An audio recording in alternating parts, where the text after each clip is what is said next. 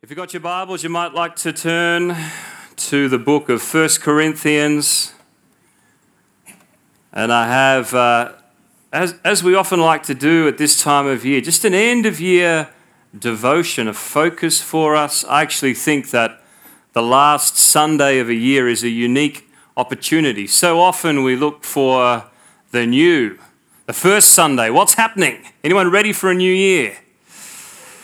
Few of us are ready. Few of us are uncertain.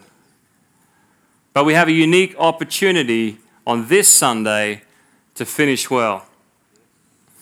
I'm going to talk about that this morning, but before we do anything else, let's pray. Let's pray together.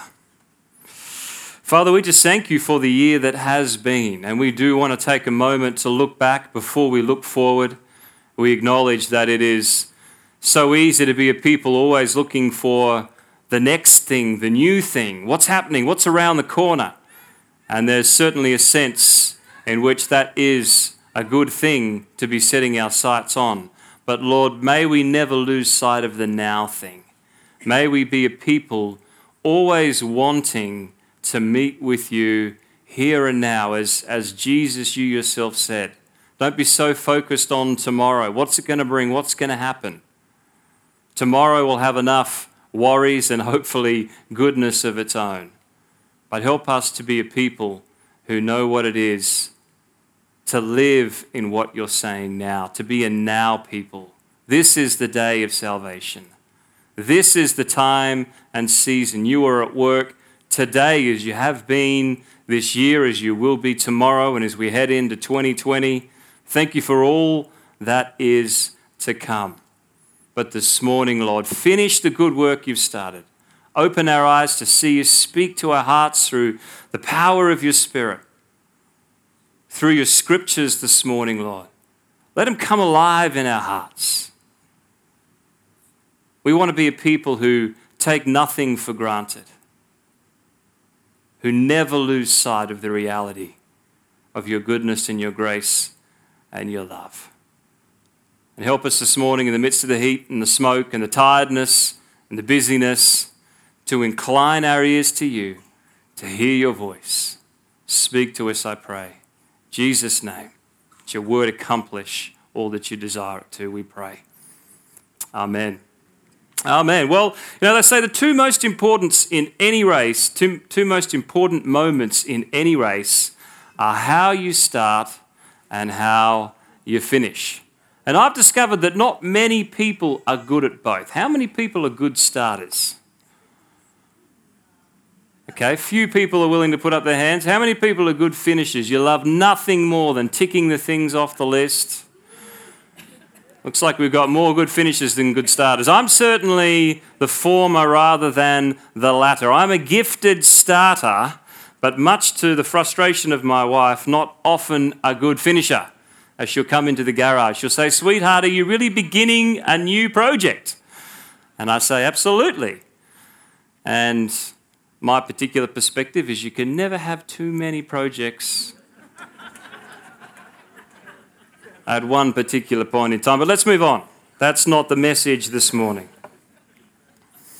There is a new year around the corner, and I would love nothing more than to encourage each one of us here to finish the year well, to finish with passion and purpose. And certainly the Apostle Paul, he's someone who continually gave us this analogy of a race, to press forward as one who looks to gain the prize, as an athlete.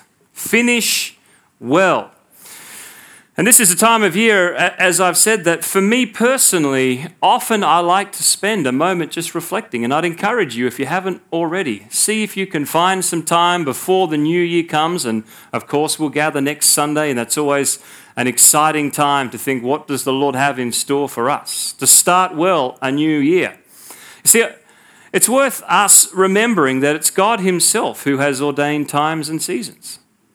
He's the God who put the planets in motion. He's the one who ordained seasons and years. And I believe in many ways it is God's gift to us on a daily basis, on a yearly basis, in the midst of seasons, for us to be a people who are not always looking back and not getting stuck in the past, but who learn the secret of taking stock. If you want a great passage of Scripture, we're not going there this morning. I've given you the address of 1 Corinthians, but Psalm 90, I preached on that, I think last year or the year before. This Psalm of Moses, the only psalm attributed to him. And he talks throughout the psalm of seasons, times, days and nights, the year and the measure of man. In verse 12, there's this wonderful phrase. He says, God, this is him looking back, the end of his life. Lord, teach us to number our days that we might gain or that we might achieve a heart of wisdom. There is wisdom in being able to number our days, and that word itself means to weigh, to measure, to take stock, to evaluate. What are we spending our lives upon? And what perhaps do we need to recalibrate, allow God to redirect as we head into a new year? Dwight Moody, the famous preacher, he said many years ago, our biggest fear should not be failure, but at succeeding at things that don't really matter. Not so much failure, but it's succeeding at things that in the light and the glory of eternity are of little or no value. And so I want to give us one question just to help us in this process, and it comes from what I'm sure is a familiar passage of Scripture to us. I've said 1 Corinthians, but come with me to chapter 13. Paul, of course, here is writing to the church at Corinth, the Corinthians, this strategically located church, the center of trade. They were a center of religion. They were a center of materialistic indulgence. One particular commentator described Corinth as this. It jumped out at me. I thought it was interesting. A city that was intellectually alert, materially prosperous, but morally corrupt. Intellectually alert, materially prosperous, but morally corrupt. Perhaps we could draw some parallels to other cities that we know. And he comes with one particular goal in mind, and I want to give us the context of the passage very briefly to enable it, hopefully, to have a greater weight as we read it together. But in chapter 1, verse 17, Paul says right up front and center that he wrote this letter. His intention was simply and purely to proclaim the gospel. A gospel that he said is foolishness to those who were perishing, but to those of us who are being saved, it is the power of God unto salvation. In chapter 2, he goes on to say, in fact, not only am I preaching the cross, but it is all I am preaching. I was determined to know nothing amongst you other than this glorious gospel. And then he'll outwork in the following chapters. He'll go through some difficult territory, talking about bickering, talking about some issues of sin that were in the life of the church. And he brings it all to this particular crescendo. And I'm sure, as I said, it's a familiar passage. You can probably guess already where it is that we're heading. But let me set it up this way. If that was your intention to write to the Corinthian church, as it was certainly Paul's, he says, I'm bringing you the gospel. I'm bringing you the message of the cross. It's the power of God unto salvation. What sort of a pinnacle? What is the crescendo that Paul will reach? What's the ultimate goal? What is it more than anything that Paul is after to be produced in the lives of these Corinthian believers? With that in mind, let's read this passage. He says at the end, last verse of chapter 12, and yet I will show you a still more excellent way. Probably a better translation might be the still more excellent way. It is the way on a list of one, not a in the midst of many. And then 1 Corinthians 13 verse 1, if I speak in the tongues of men and of angels but have not love, I'm a noisy gong or a clanging cymbal. And if I have prophetic powers and understand all mysteries and all knowledge, and if I have all faith, who wouldn't mind a little bit of all faith? And all mysteries and all knowledge, so as to remove mountains, but have not love, I am nothing. Verse 3, if I give away all that I have, and if I deliver up my body to be burned, but have not love, I gain nothing. Remember, he says, I have nothing, I gain nothing in verse 4. Love is patient and kind. Love does not envy or boast. It is not arrogant or rude. It does not insist on its own way. It is not irritable or resentful. It does not rejoice at wrongdoing, but rejoices with the truth. Love bears all things, believes all things, hopes all things, endures all things. Love never ends. As for prophecies, they will pass away. As for tongues, they will cease. As for knowledge, it will pass away. For we know in part, and we prophesy in part. But when the perfect comes, the partial will pass away. When I was a child, I spoke like a child. I thought like a child. I reasoned like a child.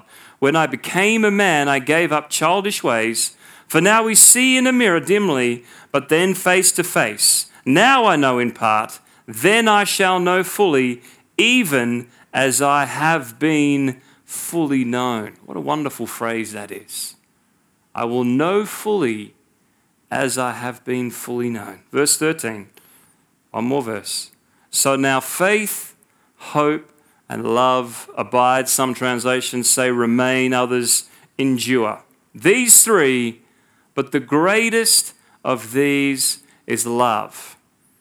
And chapter 14, the first two words. You see, this is a passage that you almost hesitate to even touch because there's so much richness in there. I'm not even going to suggest that we try and analyze this passage in detail. I simply want us to focus on two words. Hopefully we can at least get through those this morning. And here they are, chapter 14, verse 1. This is his conclusion. So pursue love. Pursue love. Pursue love. That's my message this morning. That's my encouragement to us. Pursue love. Now that word for pursue there, it's not talking about a task you accomplish. It's not talking about a box you tick. It's literally talking about making something the pursuit of your life.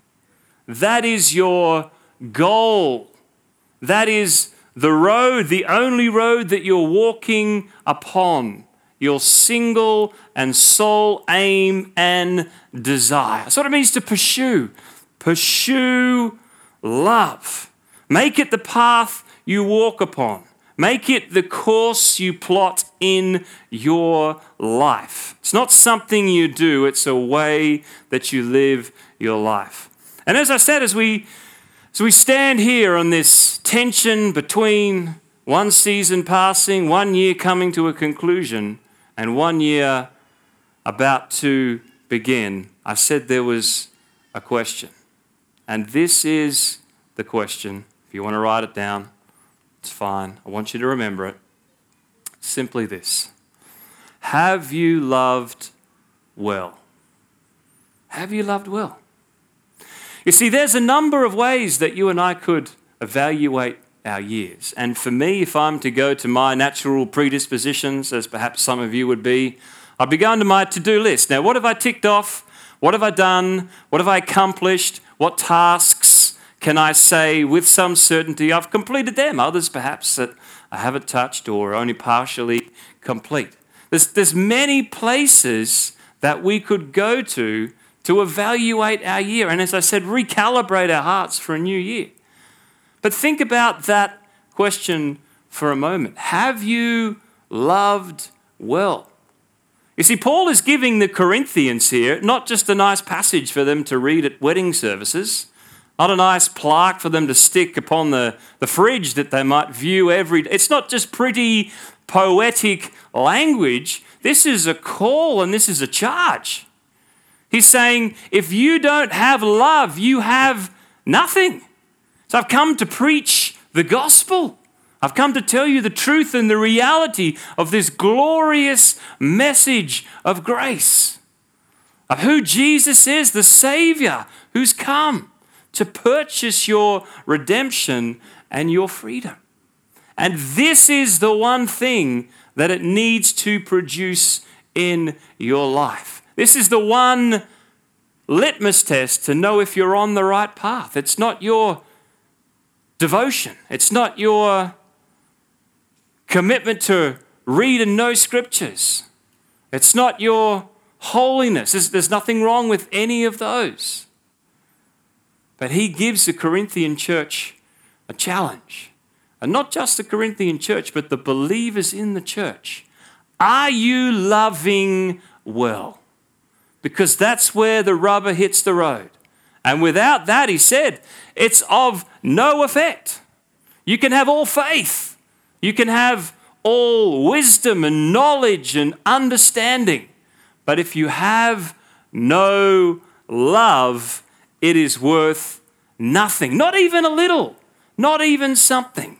Nothing at all. And I think there is a reality to this. We think, well, why love?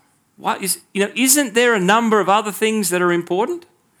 I think what Paul is trying to say is that if you have love, then you have all those other things thrown in as well. If you love something, then there is devotion. There's a desire, passion for holiness. There's a pursuit to know his word. There's this desire just to spend your life in prayer and worship. If you have love, you get everything else thrown in. But if you don't have love, then nothing else you have is worth anything. So just stay on this tangent for a little bit, because Paul doesn't just give this to the Corinthians as some abstract theology, some nice principle. He says, first of all, that if you don't have it, you have nothing. But then he gives them what I think, and I'm sure we all agree, is one of the most incredible and powerful and important definitions of love. So with that question in mind, have you loved well? Let's look at what Paul says that looks like. Have you loved well? Verse 4, love is patient and love is kind. Have you loved well? Love does not envy or boast. It is not arrogant or rude. It does not insist on its own way. It is not irritable or resentful. Some translations, I like this, it says it keeps no record of wrongs. Keeps no record of wrongs. There's no record. There's no file in the back shelf that nobody touches.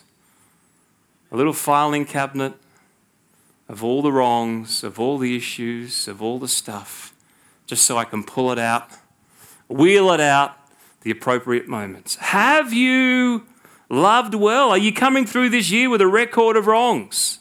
Or have you loved well? Verse 6, it does not rejoice with wrongdoing, but rejoices with the truth. Have you loved well? Do you love the truth? Is there just this desire to live for holiness and this passion? It's the burning reality of my heart, to live with a passion for him. Have you loved well? Have you loved well? And if not, what is it that perhaps has hindered your love? Now we, as perhaps some of you have done over this past week, that my wife and I always remind ourselves that this period is not a holiday. Never feels like a holiday by the time you do Christmas, and obviously I'm still on duty and working through that time, and there's just catch up after catch up after catch up. And we love seeing people, but it is an exhausting period. But nevertheless, there's a list of things to do that we kind of tick off as we go through, and very slowly getting through some of the to-do items. But it's that period in time where often we start clearing up the piles of stuff, kids' school bags and clothes that at the end of the year they just get kind of lumped in there, and going through my car and finding old dance bags and who knows what that has just been left until we had a bit of space to deal with. And inevitably, every year, somewhere in some bag, although you've said to the kids, make sure you get all of the food out of your bags, all of the lunch boxes, everything else, inevitably somewhere, maybe tucked under the seat. And sometimes, in all honesty, it's not until you get that smell that is so bad that you can just taste it every time you open the car door. And I can put up with a degree of smell. I'm like, I don't have time, I'll just push through. Eventually it gets too much and you open it up and it's its own living organism. You could probably chart it, discover some sort of new creature. But you see, so often we have this tendency and this habit. We're like, we'll just pile it up, just put up with it, just don't deal with that kind of stuff until inevitably it ends up with a stench you can't bear or contracting some strange illness as a result of your lack of dealing with issues. But I want to encourage us that there is this unique opportunity as we end a year to go to some of those places. Have we loved well? Have we loved well this year? And if not, if there's been some things, and let's be honest, I can't go through that list without feeling like I'm guilty on pretty much every single one of them. That's the reality of who we are, is that we don't always get it right 100% of the time. But there is a capacity for us to go and to get rid of that stuff. Don't go into the new year just putting things off, just putting up with the stench. We can just we'll put up with it later on. Don't go into the new year with a record of wrongs, with a filing cabinet you bring forth. Don't go into the new year with sin hanging around. Okay, I've messed up, but let's deal with what needs to be dealt with before we move in to the new season. See, there's something about love, and let me really quickly just give you a couple of these thoughts. Just kind of shotgun preaching, throw them at you. If they help, great. If they don't stick, that's fine. And then I want us to move into a time of just communion and allowing the Lord to do what he needs to do for us to be able to finish the year well and really move with passion and purpose into the new year. But there's something about this reality that centers and it simplifies and it supplies. So easy in life.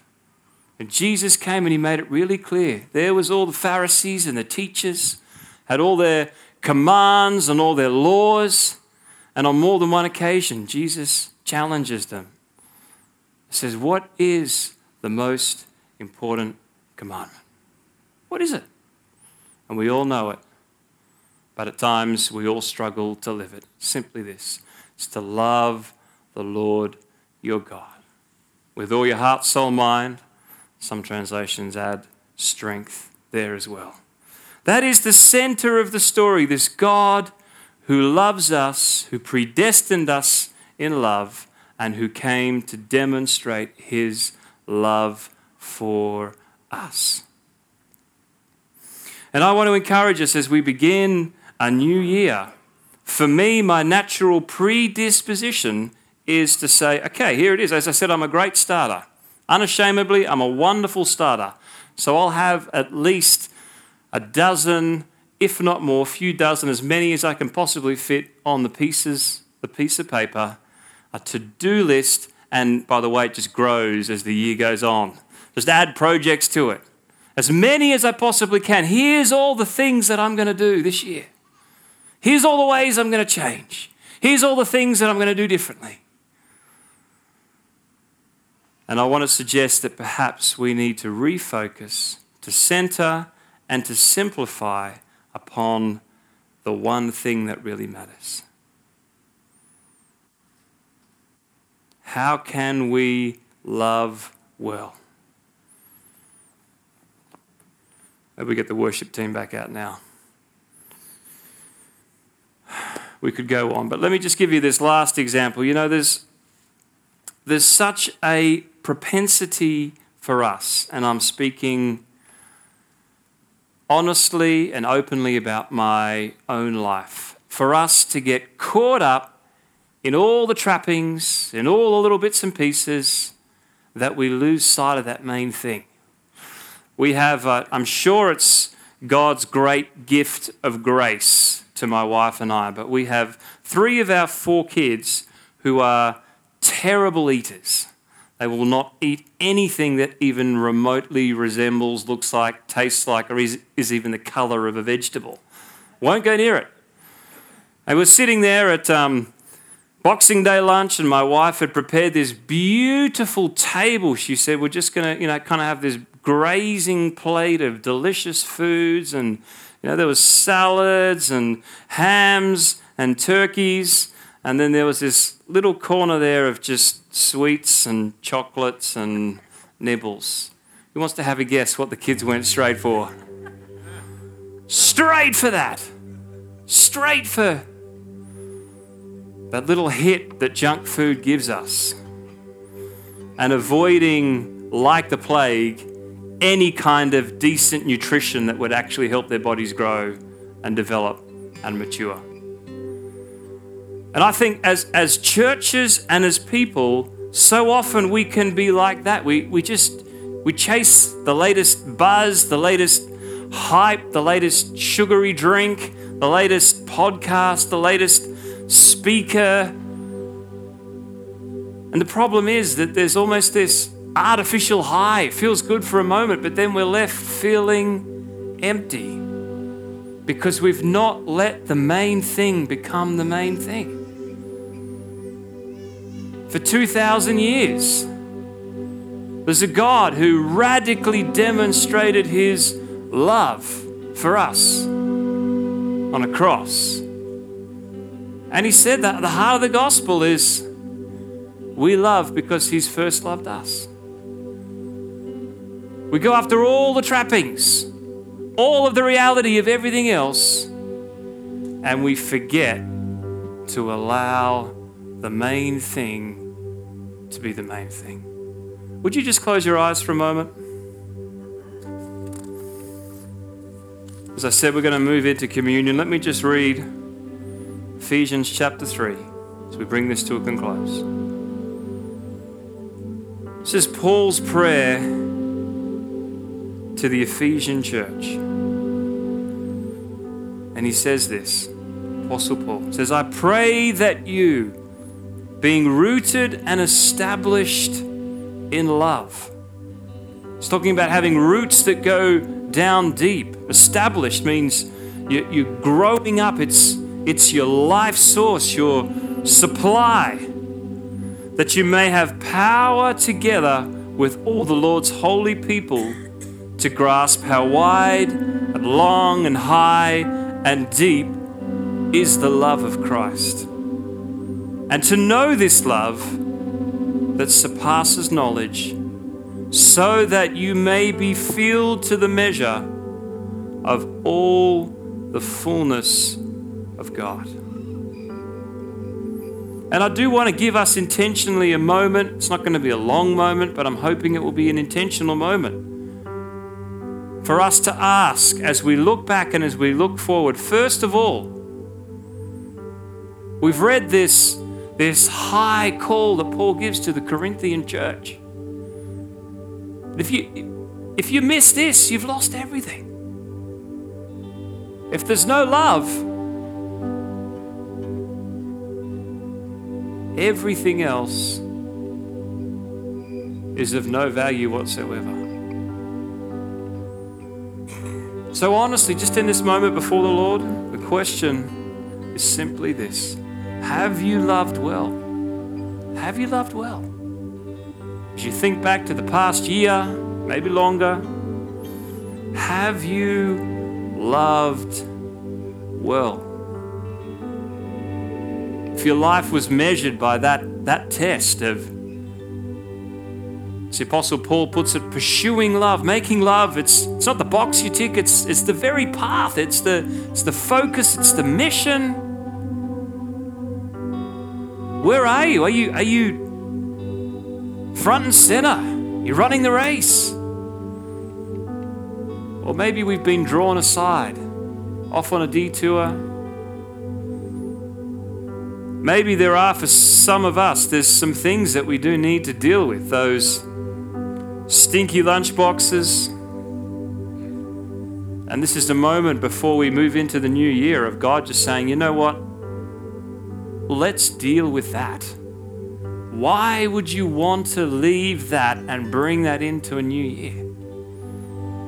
Let's deal with that.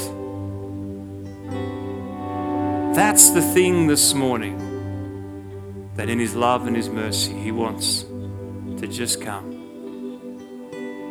and deal with in our hearts and lives. And you know, I can't think of a better way to do that than around the communion table. We do this each and every Sunday, not with a sense of religion and ritual, but with such joy. Why wouldn't we want to gather and break bread? Just the simplicity of it, but the power of it. As we eat the bread, remembering that He is our life. He is our sustenance. As we drink the cup, remembering that the blood of Jesus Christ has cleansed and forgiven us of all our sin. That He's broken every chain. That whatever there is this side of a new year that needs to be dealt with, that needs to be washed away, that needs to be healed, that there's power in His blood this morning to accomplish, not just to save us, but to set us free. We come to remember Jesus, the covenant that He's made with us. We come to receive His grace. And I hope in particular this morning we come to recommit our lives to love well. I pray that at the top of your list, as the sole pursuit and goal, as we head into this new year, what if we as a people, individually and corporately, what if that was the burning goal and desire? This is a year 2020 where we commit to love well. We commit to love well, to pursue God with everything within us, to love, to forgive, to deal with the issues. What if that was our sole desire, goal, and aim? How different would we be individually and as a church come this time next year? So if the Lord's just revealing some things, feel free to stay there. I'm going to need some help just at the front and the back to administer communion. You'd be very welcome to go to the station at the back or to come forward. We're just going to sing a song of worship, and when you're ready, you can come forward, you can kneel, you can come by yourself, you can come as a family, however you'd like to do that, that's fine. But we're going to join as family in your own time around the Lord's table. For those looking for prayer ministry, after you take the bread and the cup, if you just come forward, if there are things that the Lord is just revealing in your heart, then please do come and get prayer. And there's a prayer team who would be honored to pray with you and stand with you about any and every prayer need that you have. So let's sing together. Let's join around the Lord's table. If you're visiting and you want to celebrate the Lord Jesus Christ, remember who He is and what He's done, then this is an open table.